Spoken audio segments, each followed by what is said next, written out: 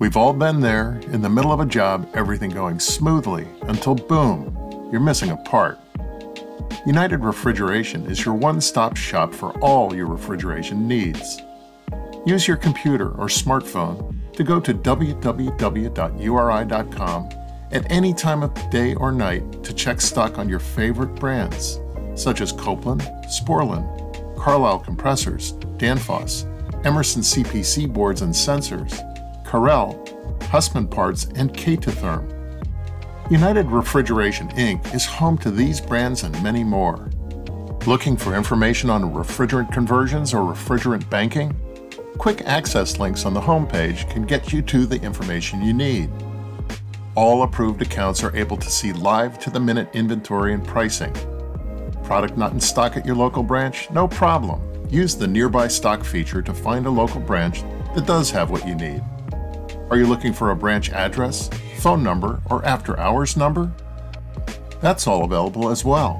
Just click on the branch locator and search for your local branch. Have a model number and looking for a replacement part? www.uri.com/ARP has a vast list of quick-pick replacement parts. Just search for the model number of the equipment you're working on and click the Replacement Parts tab. If you don't have an account, click the Register button and we'll have you online in no time. With more than 400 locations in North America, each United Refrigeration branch is fully stocked for immediate pickup. Our branch employees have in-depth technical knowledge, so we can help you get what you need when you need it. Visit your local store or www.uri.com/ARP today. United Refrigeration Inc. has all your solutions down cold.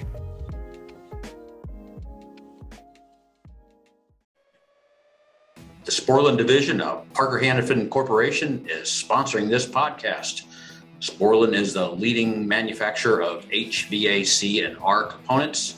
Using quality materials and craftsmanship, Sporlan maintains a commitment to innovation, manufacturing excellence, service, and support for its customers since 1934. The company is known for its catch-all filter dryers, thermostatic expansion valves, solenoid valves, pressure regulating valves, suction filters, electric valves, controllers, supermarket monitoring solutions, chemicals, smart service tools, ZoomLock Max Press to Connect, and ZoomLock Push to Connect refrigerant fittings. If folks want to learn more, what do they do? You can go to sporlan.com. I guess that's Jim and John for Sporlan signing off. Good evening, everybody, and welcome to Advanced Refrigeration Podcast. You're here with your host, Brett Wetzel and Kevin Compass. What's going on this week, man? You busy? Kind of, sort of. Kind of like a slow week. Change condensers again. Like, I think we're on like condenser number like 200. Yeah, you've been doing a lot of those. Kev, you were pre-piping all those. Are you still doing that or what? Yeah, the fitters are pre-piping them. I think this is the last one going in for a little while. I think we did like, I don't know, like 30 or 40 stores. There was like 3 or 4 or 2 or 3 crews going like nonstop, doing a store a week. Gotcha. Nothing bad. I'm expecting something to drop. No. I only got one more work day, and then I'm on like a mini vacation the rest of the week. So going anywhere cool? No, I'm just going camping. So tomorrow's butcher day. Tomorrow's Friday. Yes.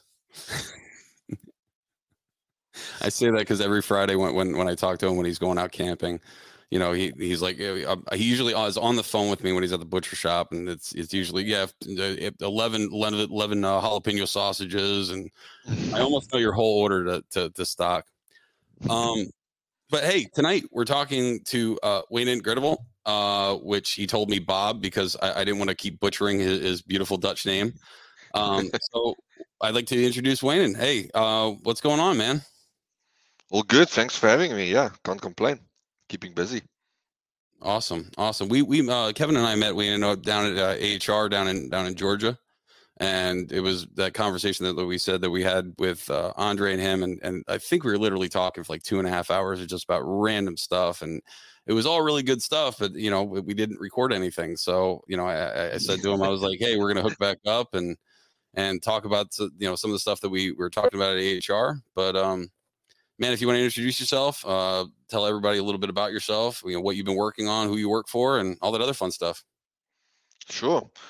Cool. Yeah. So, I mean, the reason why I'm here is CO2. That's kind of my passion. That's what I entered this industry on. So currently I'm working for a company, FGN, which myself and my partner founded about 2.5 years ago. Before that, we both worked together. Actually, before that, for about 15 odd years, we were in a company which I said gave us a lot of experience. We came from a background where we designed, manufactured, installed, service, took care everything around CO2 systems. So our first CO2 system we did about 18 odd years ago. So that's where we got a lot of experience, like hands-on, which I think makes us a bit different from the standard consulting company out there. Is we can not just consult on the theory and the practice, but we can actually consult on the physical side of life and how to put these things together and how to make it done. So part of what we do is we help product development. So we help a few OEMs across the globe to put products together, move away from HFC-based chillers, heat pumps, refrigeration-based systems, and we actually help design these systems, put it together, help them manufacture it, help them train up their guys and get it into the field. And then also quite a bit on the industrial side of life. So we do a lot of work for Maersk, where we put up a lot of cold storage facilities, nice challenges because the whole net zero goals that they have and large companies like that. So basically we try to take, we're not allowed to have any other refrigerant, no matter how small the capacities are on site. So basically we drive everything from the main plant or look for alternatives where we can recycle, reuse. So a lot of nice challenges. So we're based in South Africa, small team, but quite busy. We work all around. Currently we've got projects going on in New Zealand, Saudi, Australia, Japan, Pakistan, Kenya, Italy, and Spain. Yeah, I was in Spain last week. So, and in the US as well. So, we actually just opened. I think last time we spoke, we said we were doing it. So we've opened a branch in the US now, and I'm currently filing paperwork and getting stuff ready to get myself and the family over there and see if we can help the market. I think, yeah, in a nutshell, basically we support CO2. So that's what we do. We would like to get guys. Our goal is to get CO2 into the market. The more people we help, the faster it goes. We always tease ourselves and say, like, if we do our job well, we continuously will work ourselves out of clients. But that's our goal. So our goal is we can, if we partner and help as many companies as possible, everything just goes so much faster. Well, you know what, Kev, before you came on, we were talking and like I said, like every single time it seems like I talk to Wayne, like, or I talk to someone else and I'm like, oh yeah, they're telling me about some CO2 project they're doing. And then all of a sudden I talk to him and he's like, oh yeah, I helped with that. And then like he kept going, like every single time I bring up another project. Oh yeah, I did that too. So like apparently, like you do a lot of different jobs in a lot of different countries and a lot just all over the place. You're the puppeteer in the background pulling all the strings. Seriously. We try to, like I said, I mean, we that's nice being in a consultative role. We can help more than one party. So that is nice. So we like to work with OEMs, contractors, end users. And again, because we're not just on the theoretical side nor on the practical side. We've got a bit of an array of everything going. So we can help whomever needs some help to go to CO2. Yeah, and have fun while we do it. So it's interesting stuff always. It's never boring. That's awesome. So he's on here tonight. We're just going to talk about a bunch of different stuff that we have questions about. Kev, you want to start with what you had first, and then we'll get into some of the other stuff. Well, let's go into what you had first with the piping thing, because that literally just came up today. So, right, so Brett, So I was talking to Wynand before, because I'm trying to build some training, and I want to make sure I have everything correct. And the problem I'm having is, some scope you look at the manufacturer, and for liquid piping, I mean the suction piping is typically always still the end. It's still the way it always is. Basically, you feed it into the top, right? Helps with boiling off some of that refrigerant that you might have liquid laying around, and just kind of atomizes that oil a little bit. But then with the liquid piping, most of the time we're all used to everything pulls off the bottom, everything, as far as the liquid. But then when I'm looking through a lot of the spec, I start seeing, okay, Kaiser's like, oh, I want to feed off the side. I think Zero Zone the same. I looked at some plans for 1 or 2 customers, and they're showing pull off the side. So I started asking those questions because I want to make sure I get it right. But I want to talk about this for a little bit and see what your thoughts are. Yeah, so I mean, as we touched, I think predominantly our go-to is bottom for liquid, to be honest. I think, like we discussed on it, the side is not a problem. There's 2 factors that you need to consider when you look at the pipe sizing or piping of the system. Like we said, CO2 is fairly sensitive to pressure drop. The main reason being, no matter what subcooling you gain from your gas cooler outlet or condenser when you're in a subcritical mode, as soon as you expand through your high pressure valve, basically at a saturated liquid. So if you do not subcool, predominantly we'll see your refrigeration systems either have the flash gas going over the liquid, get some 2K or 3K subcooling out of it. A lot of times you get your superheat out of your LT coming back. Use that to subcool your liquid. So the main reason for that is to basically give you buying yourself a buffer, because if you're right on a saturated, any pressure drop is going to start flashing. So you're going to start getting your liquid flashing into vapor. So if you're going to pull up, the higher you pull up out of the pipe, obviously your vapor is sitting at the top. You're going to pull that vapor out with your liquid going to a certain case. I mean, that vapor needs to end up somewhere. So like we said, usually if you have that problem, you'll see it at end of line. Like you're either short of gas or you flashing too much, your pressure drops too high. You'll see it end of line. The second factor that you need to consider, what we said, is depends on the type of oil, but the same as your suction, it's your oil carry. So POE, highly miscible, and CO2 carries very well. So in your liquid side, that's not an issue. If you have bag in your system, your typical liquid temperature, your bag is going to be at the bottom. So you would like to feed that bag with. So that can be something that maybe that I can consider is, when we do look at bag, you might want to take out of the side so that you don't slug all your oil to the first case. So that can be a reason for side track. So it would be a good question to ask or to find out that where it is typically specified to take it out of the side, if that is a pack-based system or a POE-based system. If it's POE, I would say go out at bottom, make sure that the vapor heat, that last case, helps with fault finding. And a full bore of liquid is number one for an expansion, especially electronic expansion device. So because of what you said, as far as the liquid being essentially a saturated liquid, where you don't really have much subcooling there at the bottom of the flash tank, you might get like we talked about 2 or 3 degrees Fahrenheit of actual subcooling on there. So that's what I originally thought. I thought maybe because it's a shittier quality of liquid, because we're essentially manipulating the CO2 to make it do what we want it to do, right?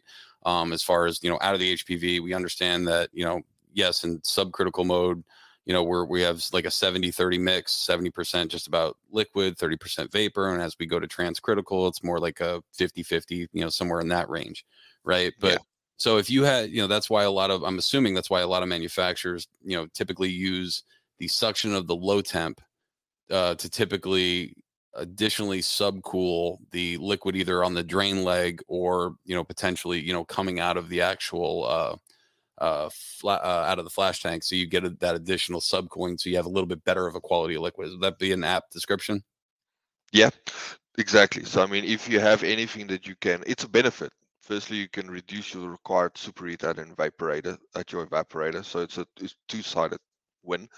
I mean, if you can run a DX, if you run a DX system and you can reduce the superheat required at your compressor or at your evaporator, sorry, that's a benefit. You gain that superheat, number one, and number two, you gain that additional what you can call subcooling. So all that means is you're basically pulling yourself out of that saturated curve into the liquid side of life, meaning that if you have a half a bar or whatever pressure drop on your liquid line supply, you're not going to start flashing. You're giving yourself that buffer. And also, like, I mean, you're moving flash gas, so that's another thing that you need to understand. Like the flash gas in a system is actually very interesting. I mean, that comes back to the high ambient strategies. Like every high ambient strategy is based around taking care of the flash tank in the receiver. But one benefit, and it comes to the low side of life, is where CO2 really gets the benefit of having the flash tank, because we need to consider that flash tank is not a CO2, flash gas is not a CO2 thing, it's any refrigerant. As soon as you have a pressure drop and you go into your two-phase region, you separate vapor from liquid. So basically, with CO2, you do a lot of that in your high pressure in your receiver tank or your separation vessel. But what that means is you're feeding a constant liquid to your evaporators. So from a design point, it actually supports the design of the evaporator. You can have a much better, your evaporators don't see ambient. So that's the main difference between an HFC system and a CO2 system. Is if you design a CO2 system, you design around making sure you've got the mass flow capacity, compressor capacity, to deal with your fluctuation in flash gas according to ambient conditions. HFC-based system, you need to design your evaporators to take care of your ambient conditions as well, because if your tank there goes higher and your condensing temperature is higher due to ambient, you're going to end up with that 30% flash gas or 40% flash gas entering your evaporator, where in the winter conditions you'll have your 10% entering your evaporator. In a CO2 system, because you have that separation vessel, you're constantly feeding the same pressure temperature to the evaporator. So that evaporator is 365, 24/7, seeing the same feed to it. So it makes a good operation on the evaporator side. But yeah, from a piping side of life, yeah, you want to try and reduce that, getting that vapor, and it's always interesting. Like you can hear it. I don't know if you walk through a facility or something or an installation in the beginning, especially if you have the Danfoss valves, which is the solenoid driven valves, like you can hear it. So if you hear those pulse valves, you can hear them click. You're still short on gas, then or you've got vapor going through your expansion device. Yeah, if you hear them click, there's vapor. Otherwise, you shouldn't hear them click that easily. No shit. I never realized that. Kev, is that a new thing for you too? They get quieter when they're especially they even quiet down a lot more when there's more caseload. But yeah, in the beginning, when the superheat's kind of hunting, when the empty case, the superheat's kind of hunting all over the place. So yeah, that makes sense. But gotcha. I mean, the liquid piping, it's interesting. It's just I wonder if it's something with the U.S. manufacturers just not catching up to everything yet. I mean, it seemed like one manufacturer started doing it, then they all started doing it. They all just copied, and every spec looks the exact same. Like the picture in the one customer prints looks exactly like what's in the Kaiser Warren book. Like it's the same damn picture, same orientation. Yeah. Same thing with the Husman shit. It's literally, I think, the same picture. So I think someone made it and they're like, yep, that's what they're doing. We're going to do that across the board. Yeah, same as Hill. If you look at Hill's picture and Zero's picture, it's the same exact thing.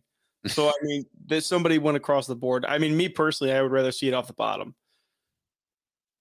Yeah. Well, so I talked to Ray Kelly about this because before when I met up with him in California, we were talking about it, and the idea is that because it's a lower quality of liquid than what you typically get, right, and more susceptible to pressure drop, the idea is that if you evenly give a little bit of case, a little bit of flash gas, then it's not as bad as basically just having total vapor at the end. That was his thought, but I mean now I'm thinking otherwise. So yeah, I mean my counter on that would be I would not want to sacrifice little. I would not like to sacrifice 5 to 10% over, I don't know, 50 odd cases. I'd rather see one case completely suffer and know I got a problem that I need to fix, because then I can fix it. Otherwise, otherwise I give it up on all the other cases. It's going to be the same. It's just spread out, and you don't realize it. Okay, and since we're talking about piping, I just want to ask this question. I was reading through the pump liquid stuff, and I saw, you know, they're really careful with, you know, putting, like, downsizing the cases so you still have even flow across everything.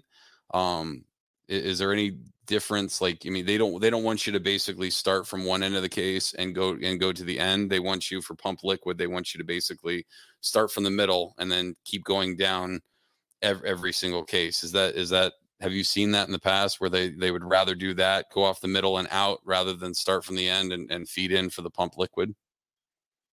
Or if you were to design it, well, how would you do it? Is really the question. You mean like sorry, I'm just trying to understand the question. Like, you mean like the how you distribute to the different cabinets and stuff like that. Yes, So yes. not have a ring feed, but rather have a, like, try and split through the center. Yes. Nah. See, we've always done first in, last out. So first case to get liquid in is the last case to get suction out, or the vapor return line out. So that way, the first case, just like we would pipe glycol, that's how we've done it. So whatever case gets fed first is the return line is the farthest away. So, I mean, I don't really think it does anything, just for the fact that, I mean, all those cases have solenoids on them. So, I mean, they're going to cycle on and off as needed if temperature. I mean, but most of the time that stuff just floats off the vessel. Yeah, and I mean, and you've got your overfeed ratio that you connect to that. So, I mean, in my opinion, I agree with you, Kevin. Like, typically do it like the similar way. I don't think necessarily you have to do a different configuration than you would do with any other type of pump system.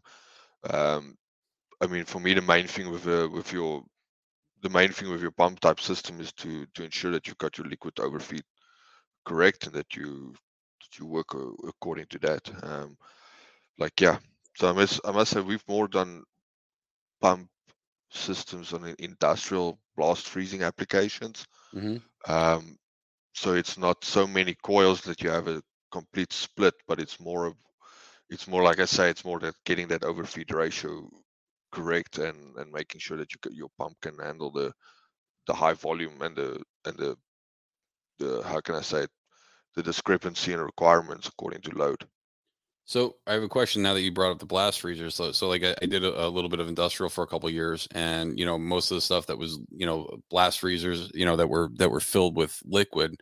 You know, you had a vessel at the top that was fed off the pump liquid, and basically that cylinder, that receiver at the top would basically fill up based off of a Hansen rod, right? So it's trying to maintain that level in there. Typically you have a hand expansion valve. Is that the same? Are you doing a lot of the same stuff with industrial liquid flooded evaporators as you would with CO2 versus ammonia?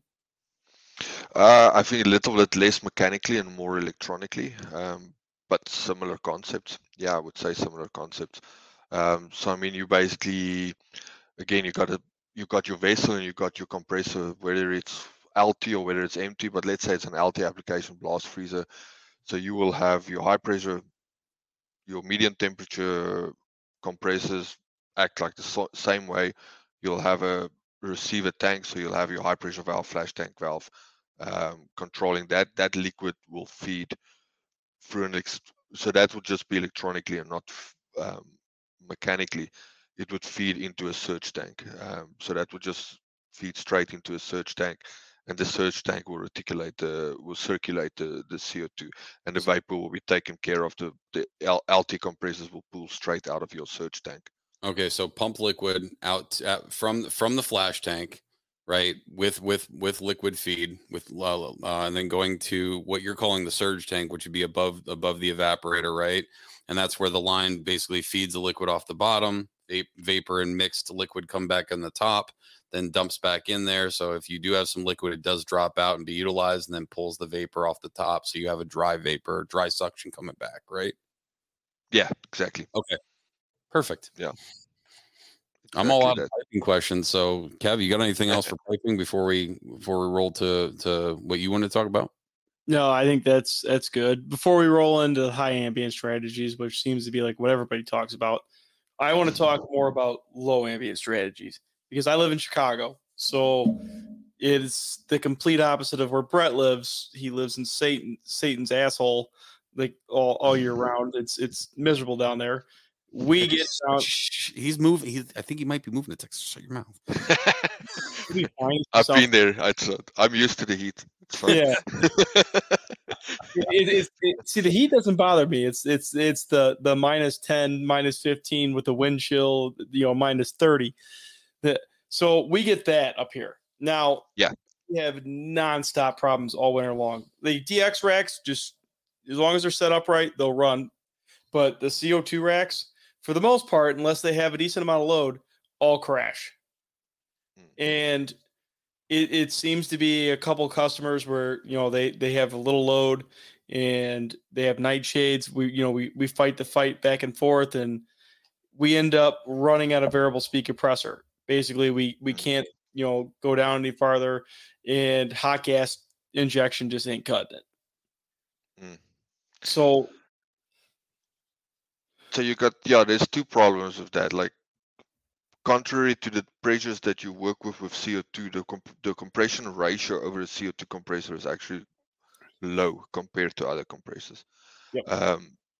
So that is one thing. If you then run into that low ambient conditions, and especially with optimized saturated suction temperature, your compression ratio becomes very low. The first thing that happens with that is you reduce your discharge pressure and your discharge temperature. Sorry, you reduce your discharge temperature quite a lot. And then what kind of happens is, because and in between that low pressure differential, you've got an intermediate vessel now. You've got your receiver tank trying to sit between your saturated suction temperature and your discharge. Today's episode is sponsored by the RefRushield RDP Series differential pressure monitors from Westermeyer Industries, now available for transcritical CO2 systems in addition to other common pressures and refrigerants. When the filter element of your coalescing oil separator is contaminated, it can hurt your system's performance and efficiency. But how do you know when it's time to replace that filter? Wait too long to replace, and you could end up with a nasty filter blowout. But replacing too often can be a waste of time and money. The answer is installing a differential pressure monitor. The RDP Series differential pressure monitors, including the new transcritical CO2 model, are available now from Westermeyer Industries. To find out more information, email sales@westermeyerin.com. That's WESTERMEYERIN.com. Hey guys, today's episode is sponsored by Westermeyer Industries serviceable oil floats.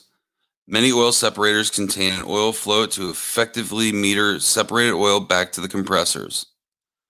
Westermeyer Industries has taken this concept and perfected it with their new line of serviceable oil floats.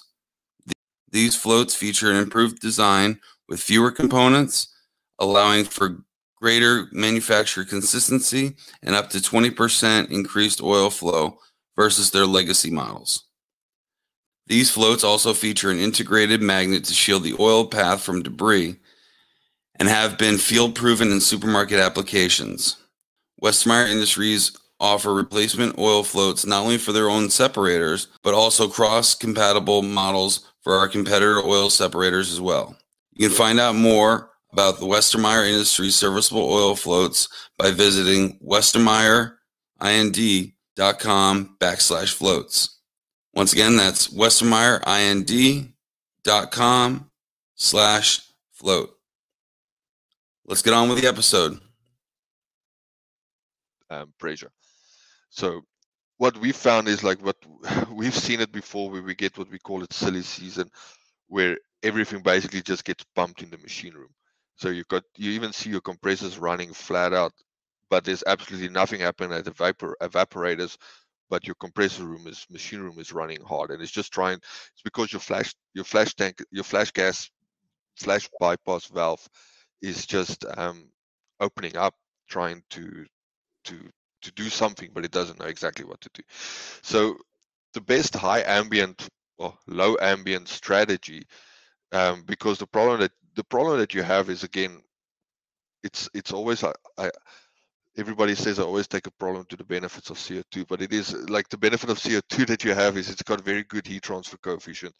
It's got a high volumetric efficiency. So if you're at um, that low operating ambient conditions, your condenser essentially for that system is huge. Because the second thing that people do, and especially if I understand what will happen in Chicago, and that is one design issue that I have and I always fight, is everybody looks and design a refrigeration system for the Worst case scenario. Yep. 0.05% operating time of the year, which Chicago is 105F. So people design that system at 105F, which I don't agree with, because you've got adiabatic probably also there, but they still, what if the water cuts, and what if it's 105F there, and all of that shit, which people believe CO2 don't work at those conditions. It works, it's just not efficient. But I'd rather have a bit of a less efficient system for 0.5% of the year than a less efficient system for 60% of the year. But anyway, that's a different topic. So, but basically, what happens is your gas cooler / condenser now is highly oversized.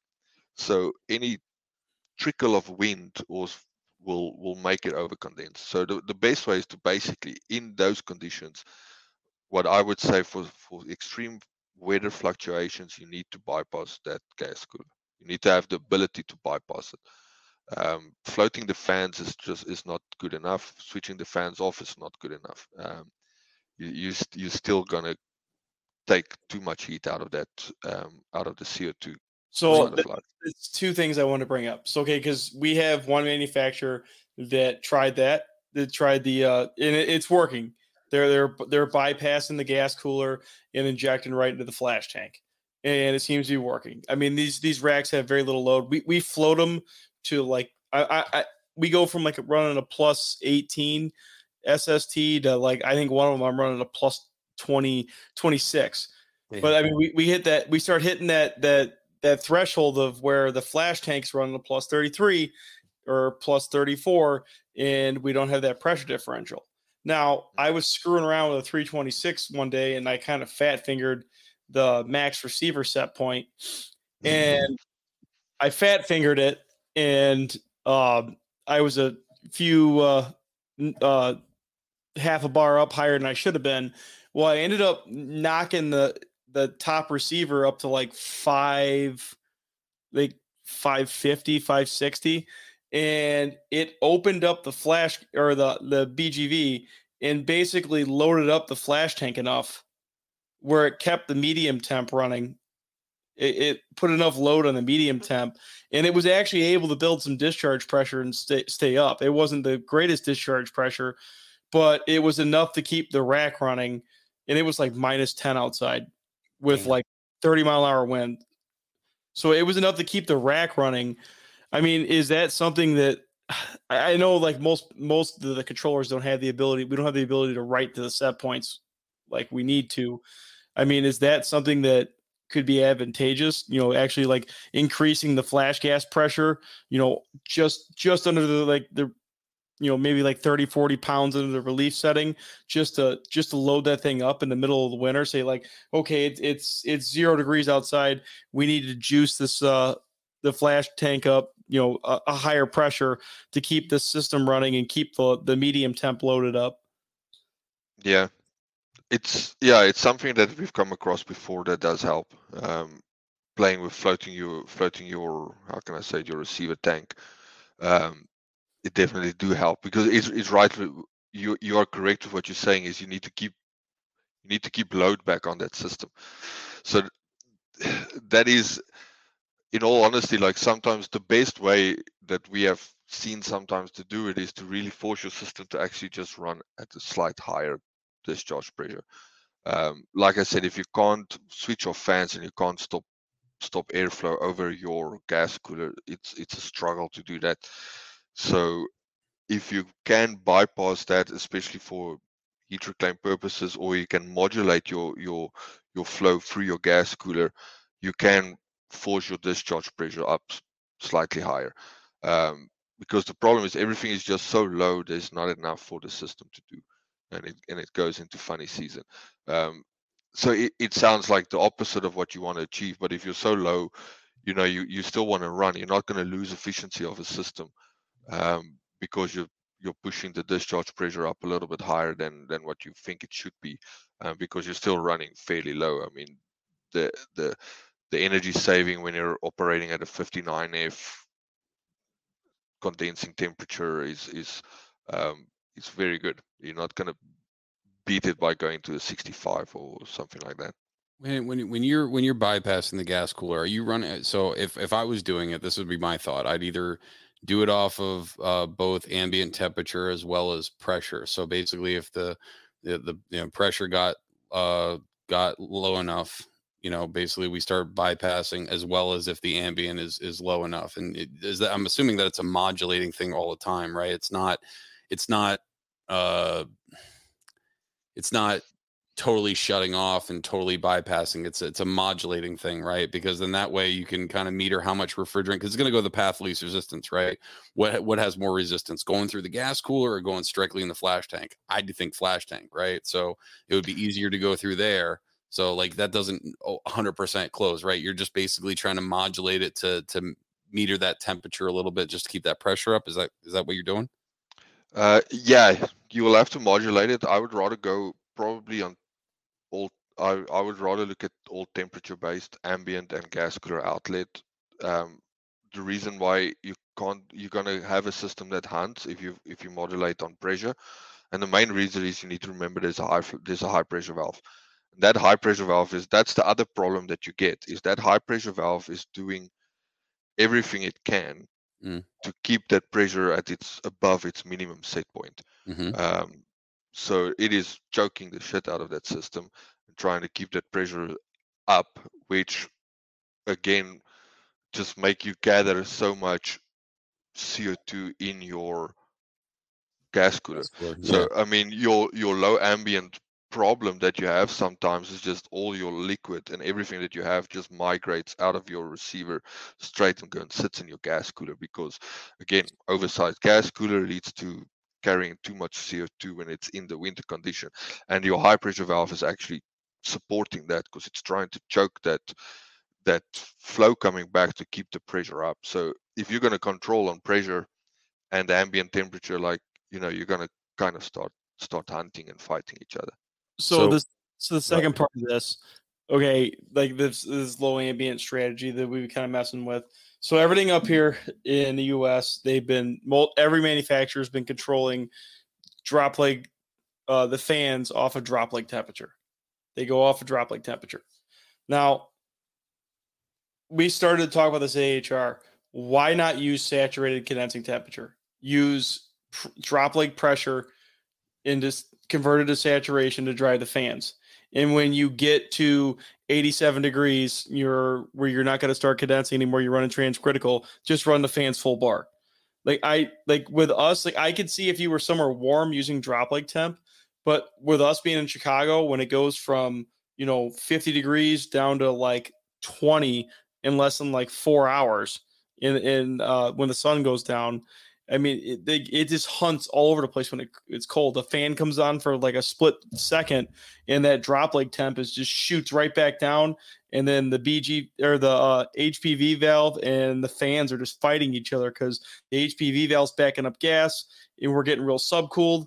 And then we have subcooled liquid in there. Then the fans drop off, and then the pressure comes up. It opens up. It starts to get warm again, and then the fans just shoot back on. It's just like this constant struggle of like terrible control. But can't you increase the band of that? I mean, I would say you must just look at increasing the band, because if you got your EC fans on your gas coolers, it's not an on and off situation. You start controlling. If you've got 59F as your minimum set point, for argument's sake, you want to start reducing that fan speed anything around 65F, and then that will give you that control to keep it there. Not to, because I hear you, if it's an on-off situation, you're going to overshoot the whole time. That's another thing with CO2, it reacts so fast. So you need to really modulate things. You need to keep things as steady as possible.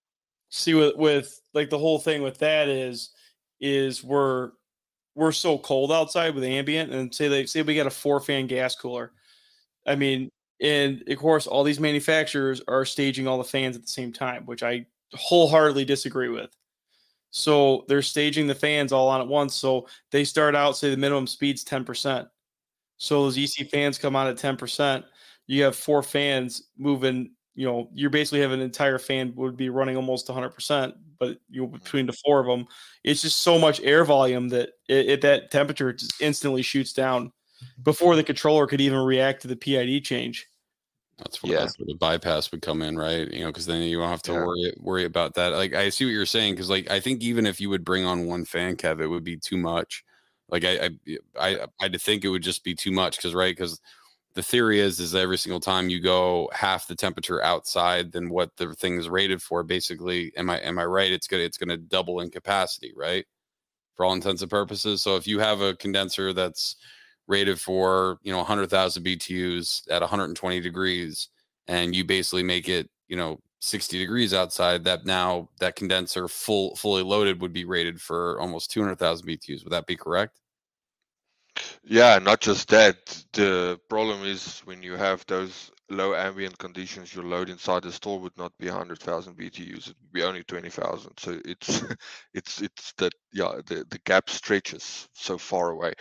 That's why I said, like, I've literally seen where the system can bypass up to 90% of that gas cooler, even 100% of that gas cooler, and basically still operate. There's still so much there because the load is so little. Like it really can handle it. So I mean, the other thing is, like, it depends if I don't know if there's any store heating or something like that, because that's something else that goes with this. If you do bypass the gas cooler, you obviously basically turn your condensing around the heat reclaim side of life. That helps making control better, but it's not a given that there's always, if there's no store heating. I mean, if there is store heating under those conditions, you will have a constant load, and you basically can actually run and condense your system without making use of the gas cooler at all and just doing the heat reclaim side of life. But if it's not there, then yeah, you will have to modulate the flow going through your gas cooler. So is there any downside or like negative to controlling it off of droplet pressure instead of temperature?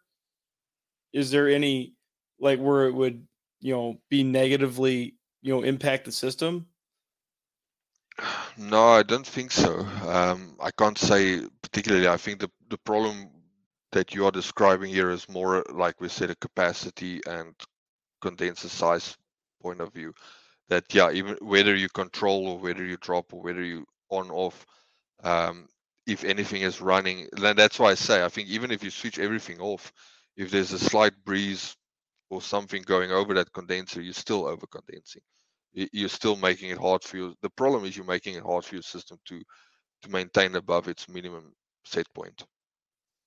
So I have a question on this. I know Emerson right now is in the plans of making some of their set points configurable and writable. So like you could basically take, if the ambient gets down too low, you could basically, instead of relying on the subcooling to be set for 5 degrees during subcritical mode, right?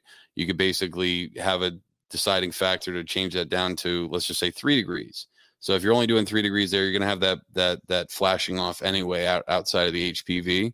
And then because now you're not choking down so much because it's not trying to control 5 degrees of subcooling, it's now going to control 3.